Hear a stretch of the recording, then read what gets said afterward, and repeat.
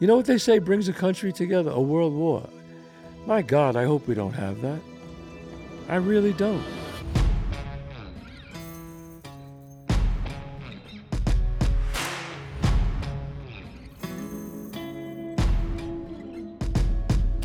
It's Monday. Hello, everybody. At 11 o'clock, we got a new show today. A new show on Monday. And as you can see, Michigan. My daughter Gabriella goes to Michigan, and I am very proud of her. She is in the musical theater program, and one of the top, well, in my opinion, one of the top theater programs, musical theater programs in the country, University of Michigan. Go Blue!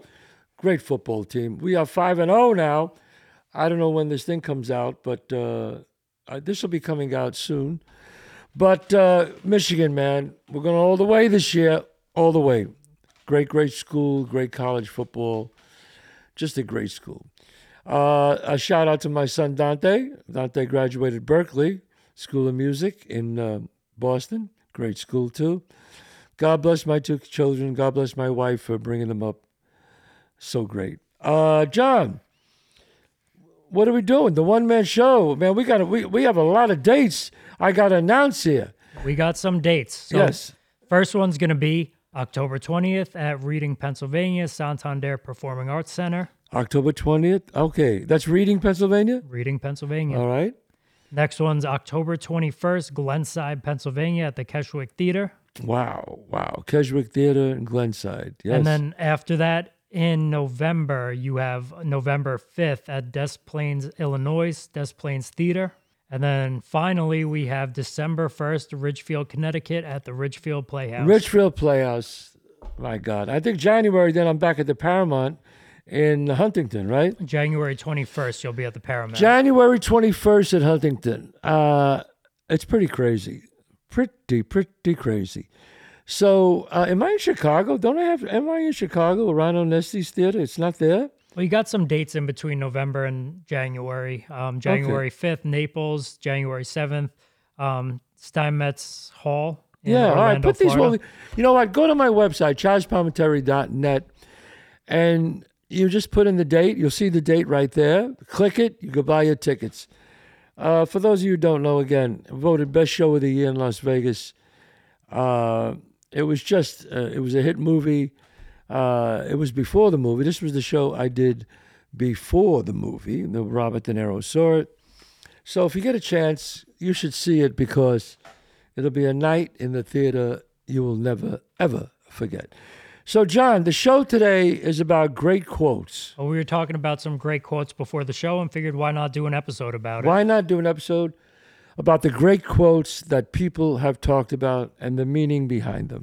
Right. The first one that you gave to me was from Denzel Washington. Yes. And it says, at your highest moment, be careful. That's when the devil comes for you.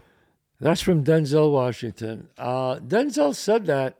Actually, he said it to Will Smith at the night of the Oscars when he was way out of line, I'm sorry to say. But you know what?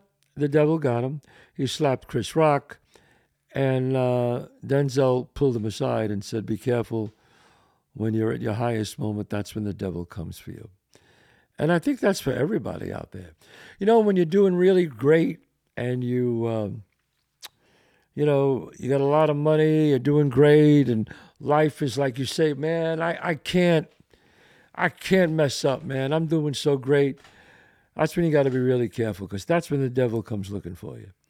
You know, when the devil sees a junkie or somebody shooting dope or somebody who's just in jail, you know what the devil says when he sees him? He tells his other angels, he just goes, nah, leave him alone. He's great. He's one of my favorites. Don't bother him. He's doing great. Leave him alone. Let him do everything himself. But when he sees somebody doing really good, that's when he moves in. How many times have you seen that? You go, how could this guy fucking do that? How many times have you said that to yourself? This guy who was like on the verge of incredible stardom, how could he do that? What the hell possessed him to do that? And you see that all the time. You know, great actors having a great career, and then they do something stupid like rape a girl or sabotage their career? How does that happen? You scratch your head and you see like a senator, a congressman gets caught bribing people or stealing money, and you go, why would he do that? He had everything. Beautiful wife, kids. Why would he risk that? And that's the reason why. He was doing so good, and those evil thoughts, they come in your brain, and you decide to do something. I've seen it 100 times, folks. I've seen people who are doing really well, and I say, wow, this guy's doing amazing. And all of a sudden, he'll do something fucking stupid. And you go, how could that be? President Clinton, when he was president, how do you do this? You're the president of the United States. Okay? You're sitting behind a desk, and you just look up and you see this 21-year-old intern. Now, you're the president, okay, of the free world. What the hell makes you think at that moment, you know what? I feel like getting a blowjob. I want this girl to come crawling under the desk and give me a BJ. And also, let's have some fun with the cigars. Please tell me what possessed him to do that. And I like President Clinton. He was great, really. He was a good president. I liked him. Well, he could never be president today. He's too right, if you believe that. But what made him do that? How could that be? Bush. Those people were lying to him about weapons of mass destruction. They knew they were lying to the country. Why would you do that? You know you're going to get caught. You know it. Or you get these politicians that get caught with a girl. Who was that guy? Brown. I forgot his first name. He was going to be president of the United States. He had a good shot. He's on a boat with a girl, and it's called monkey business on a boat, and she's sitting on his lap. I mean, don't you think? Don't you think? I don't get it. No, I do get it. Because you know what? You always have to be careful. Basically, here it is, folks. You'll wake up in the morning and you got two choices. You can go good or you can go evil. Every day you wake up in the morning and that's it. What am I going to make? What's my choice going to be today? Do I make my life worthwhile or do I just mess it up? Do I take drugs? Do I drink? Do I cheat on my wife? Or do you wake up in the morning with discipline saying, hey, I got to do the right thing. I got to work and do the right thing. There's a book called Character is Destiny. And if you think about that, your character is your destiny. If you have a bad character, sooner or later, it's going to pop up. I think he was the one, I'm not sure, so please correct me if I'm wrong. He's the one who said, we choose our joys and sorrows way before they happen. And I think he's right. I think he's right because it's really up to you, the life you want to have. If you want a good life, then make good choices. If you want to walk the tightrope and, have an unhappy life, then make bad choices. You know what? You can read all the self-help books you want. And there's so many people out there that write these books that are way smarter than I am. But, me and my neighborhood logic, I believe in, keeping it simple. You do bad things are going to come back to haunt you. You do good things are going to come back to reward you. Life is about little things. It's about just not showing up late for work, not staying out late so you can't get up to get to work early because you got business appointments. If you're in college, doing your work, getting the great marks. It's really about just doing the right thing for yourself. Working out, getting up in the morning and start your day. You know, if you want to be a success, your day starts the night before. I don't care what anybody says. I used to think, that's bullshit. I wake up, I know what I want. You know what? When you plan your day the night before, you have a plan. You know what? If you fail to plan, you're planning to fail. John Woodard said that, the great coach of UCLA. And it's like if you go to the grocery store to buy something, I always tell people, and you don't really make a list of what you want. You run around with the cart and the basket, going through the aisles. Oh, do I need that? Yeah, I need that. I'll take this. I'll take that.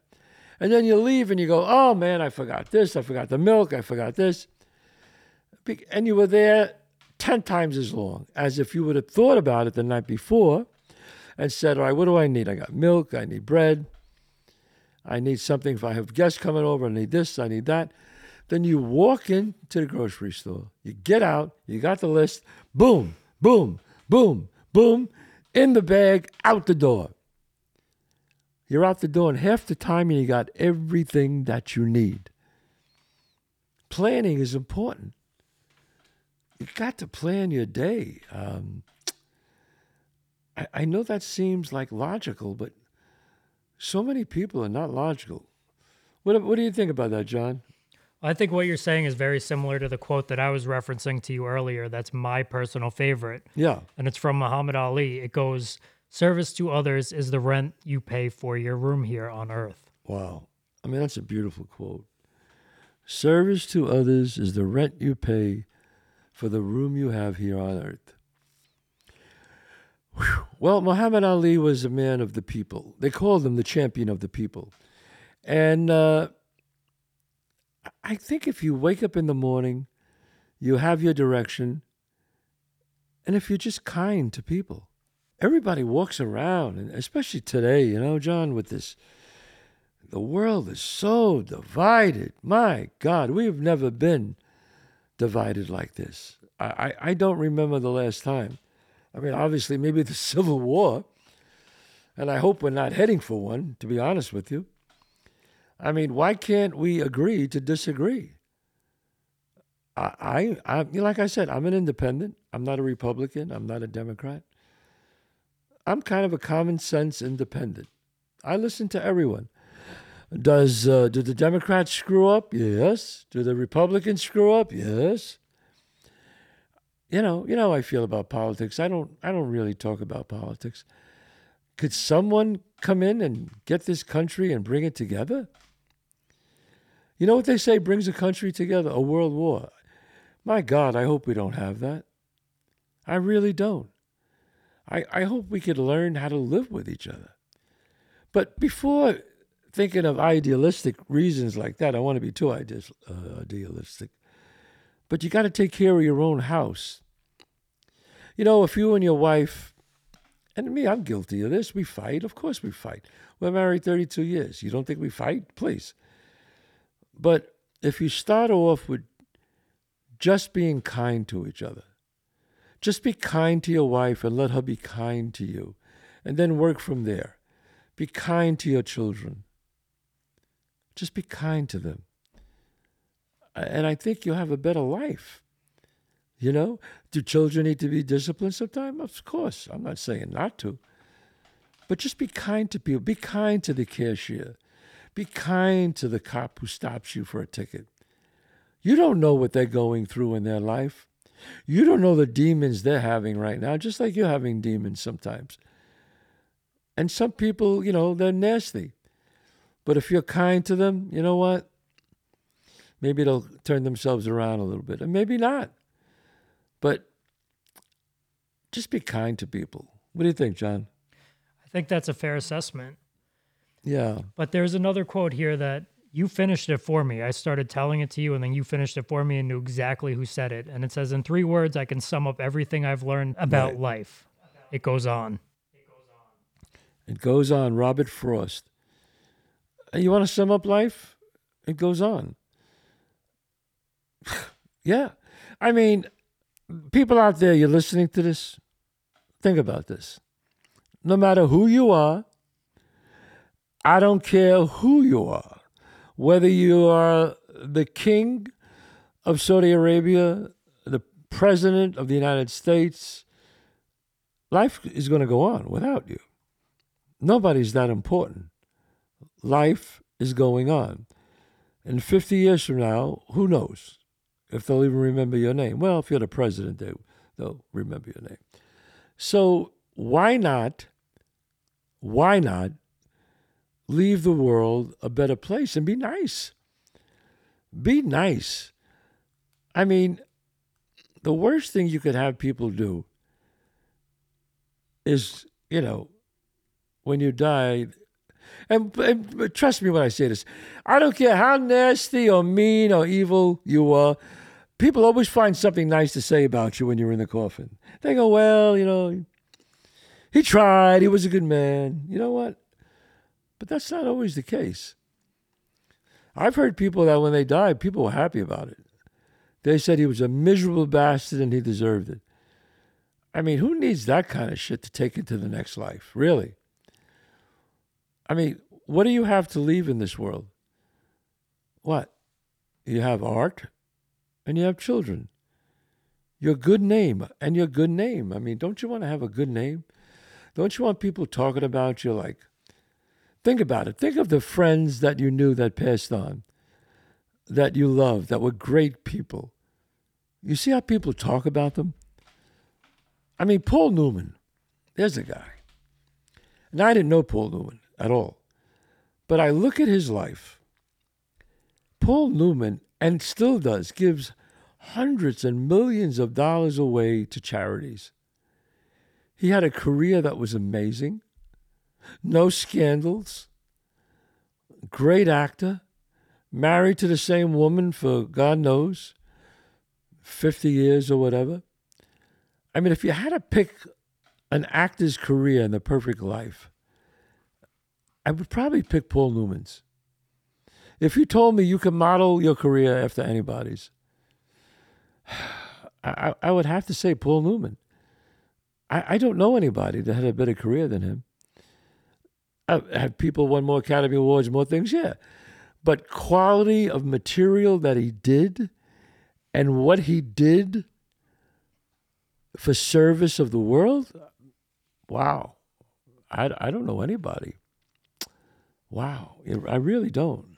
Here's a quote that just gave me goosebumps from reading it. It's from Steve Jobs. It says, being the richest man in the cemetery doesn't matter to me.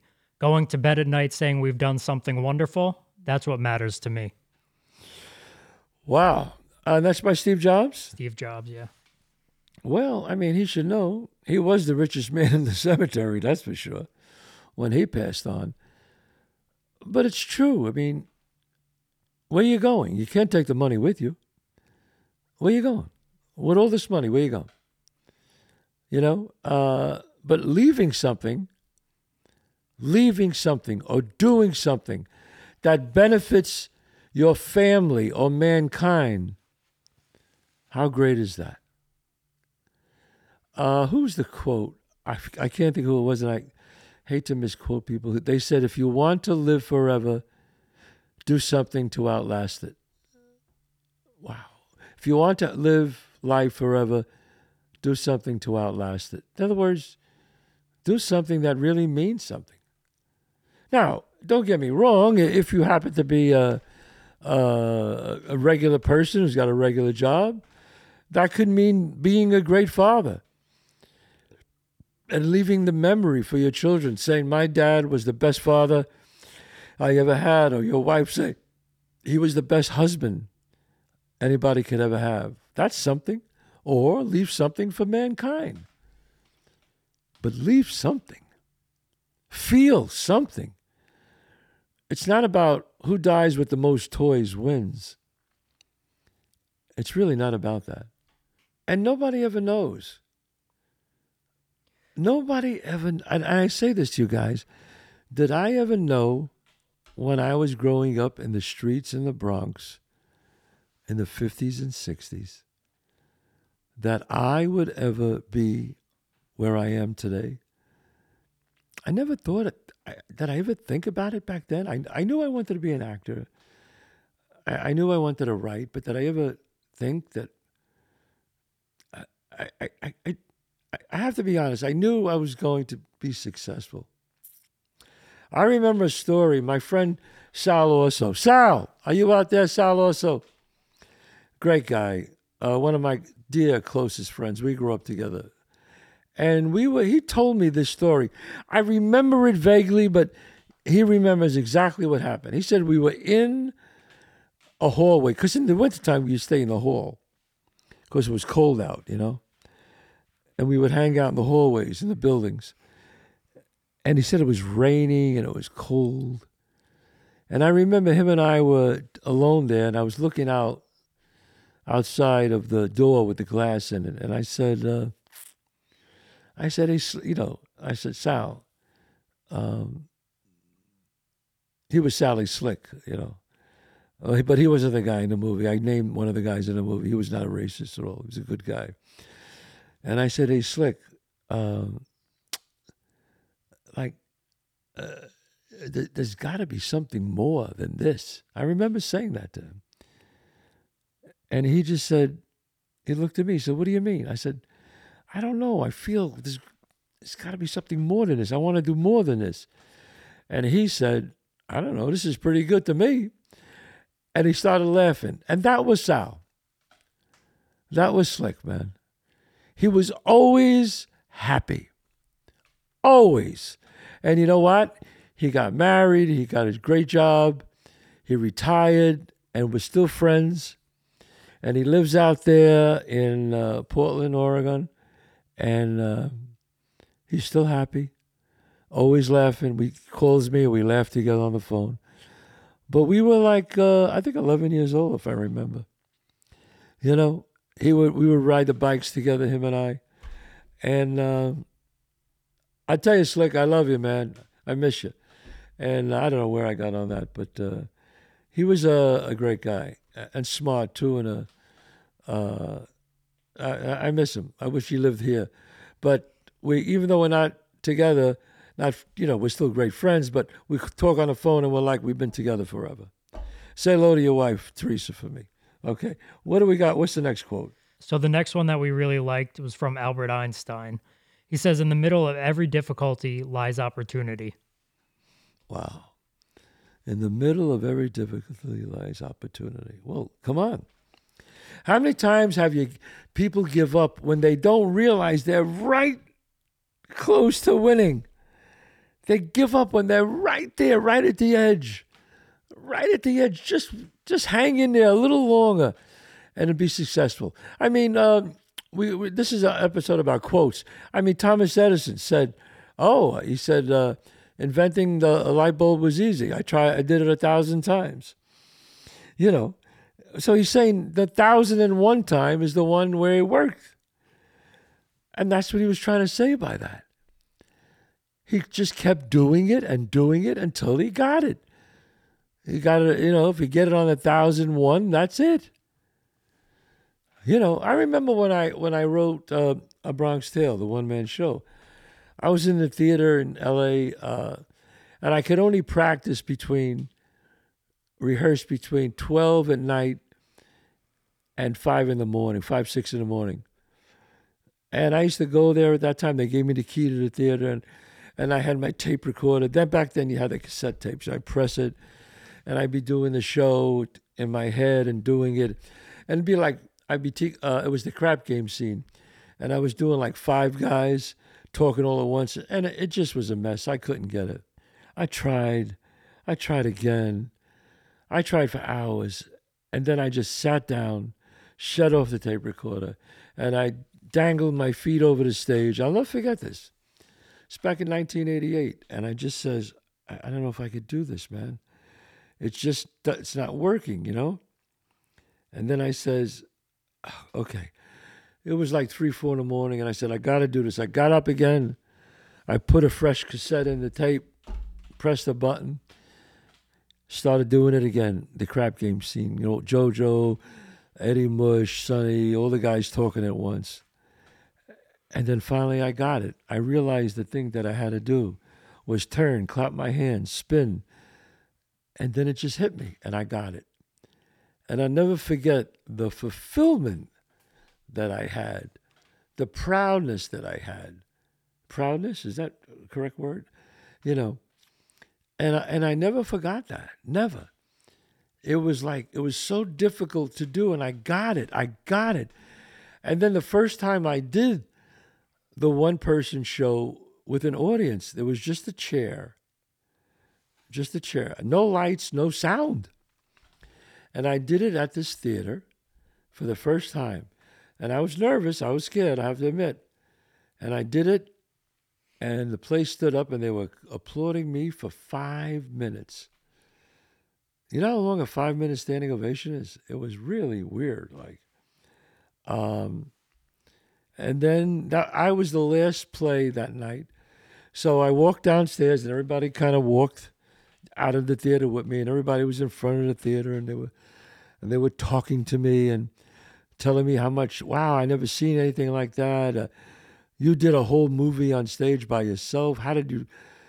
And I was just like blown away by all this. I was so happy because the idea in my head finally manifested to doing it. I had this idea of clapping my hands, and it was like cut.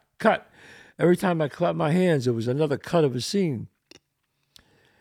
And I'll never forget it because when everybody left, I was all alone, just standing there on the corner on Hollywood Boulevard. And I just said, I was alone after hearing all this wonderful thing. And I went, wow, whew, I think I got something now. I think I do.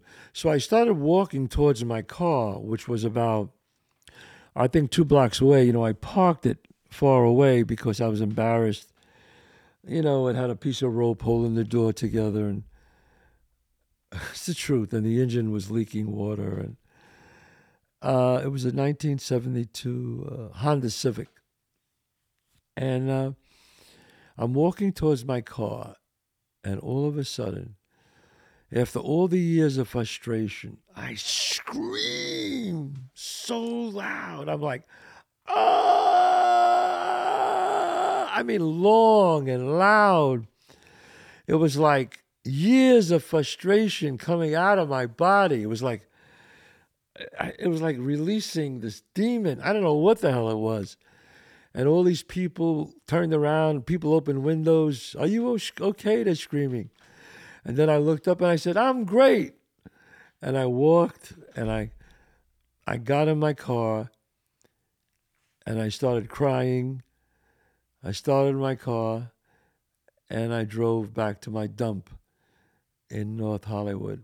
But I was so happy because I knew I did something.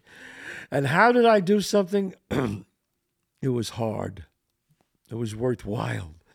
The harder it is, the bigger risk you take, the more rewarding it is.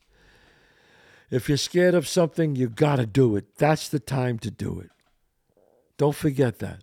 If anything you're afraid of, if you're not scared and you don't have anxiety about it, that means you're not breaking new ground. That's your mantra. If I'm afraid of this, I got to do it. You miss 100% of the shots you don't take.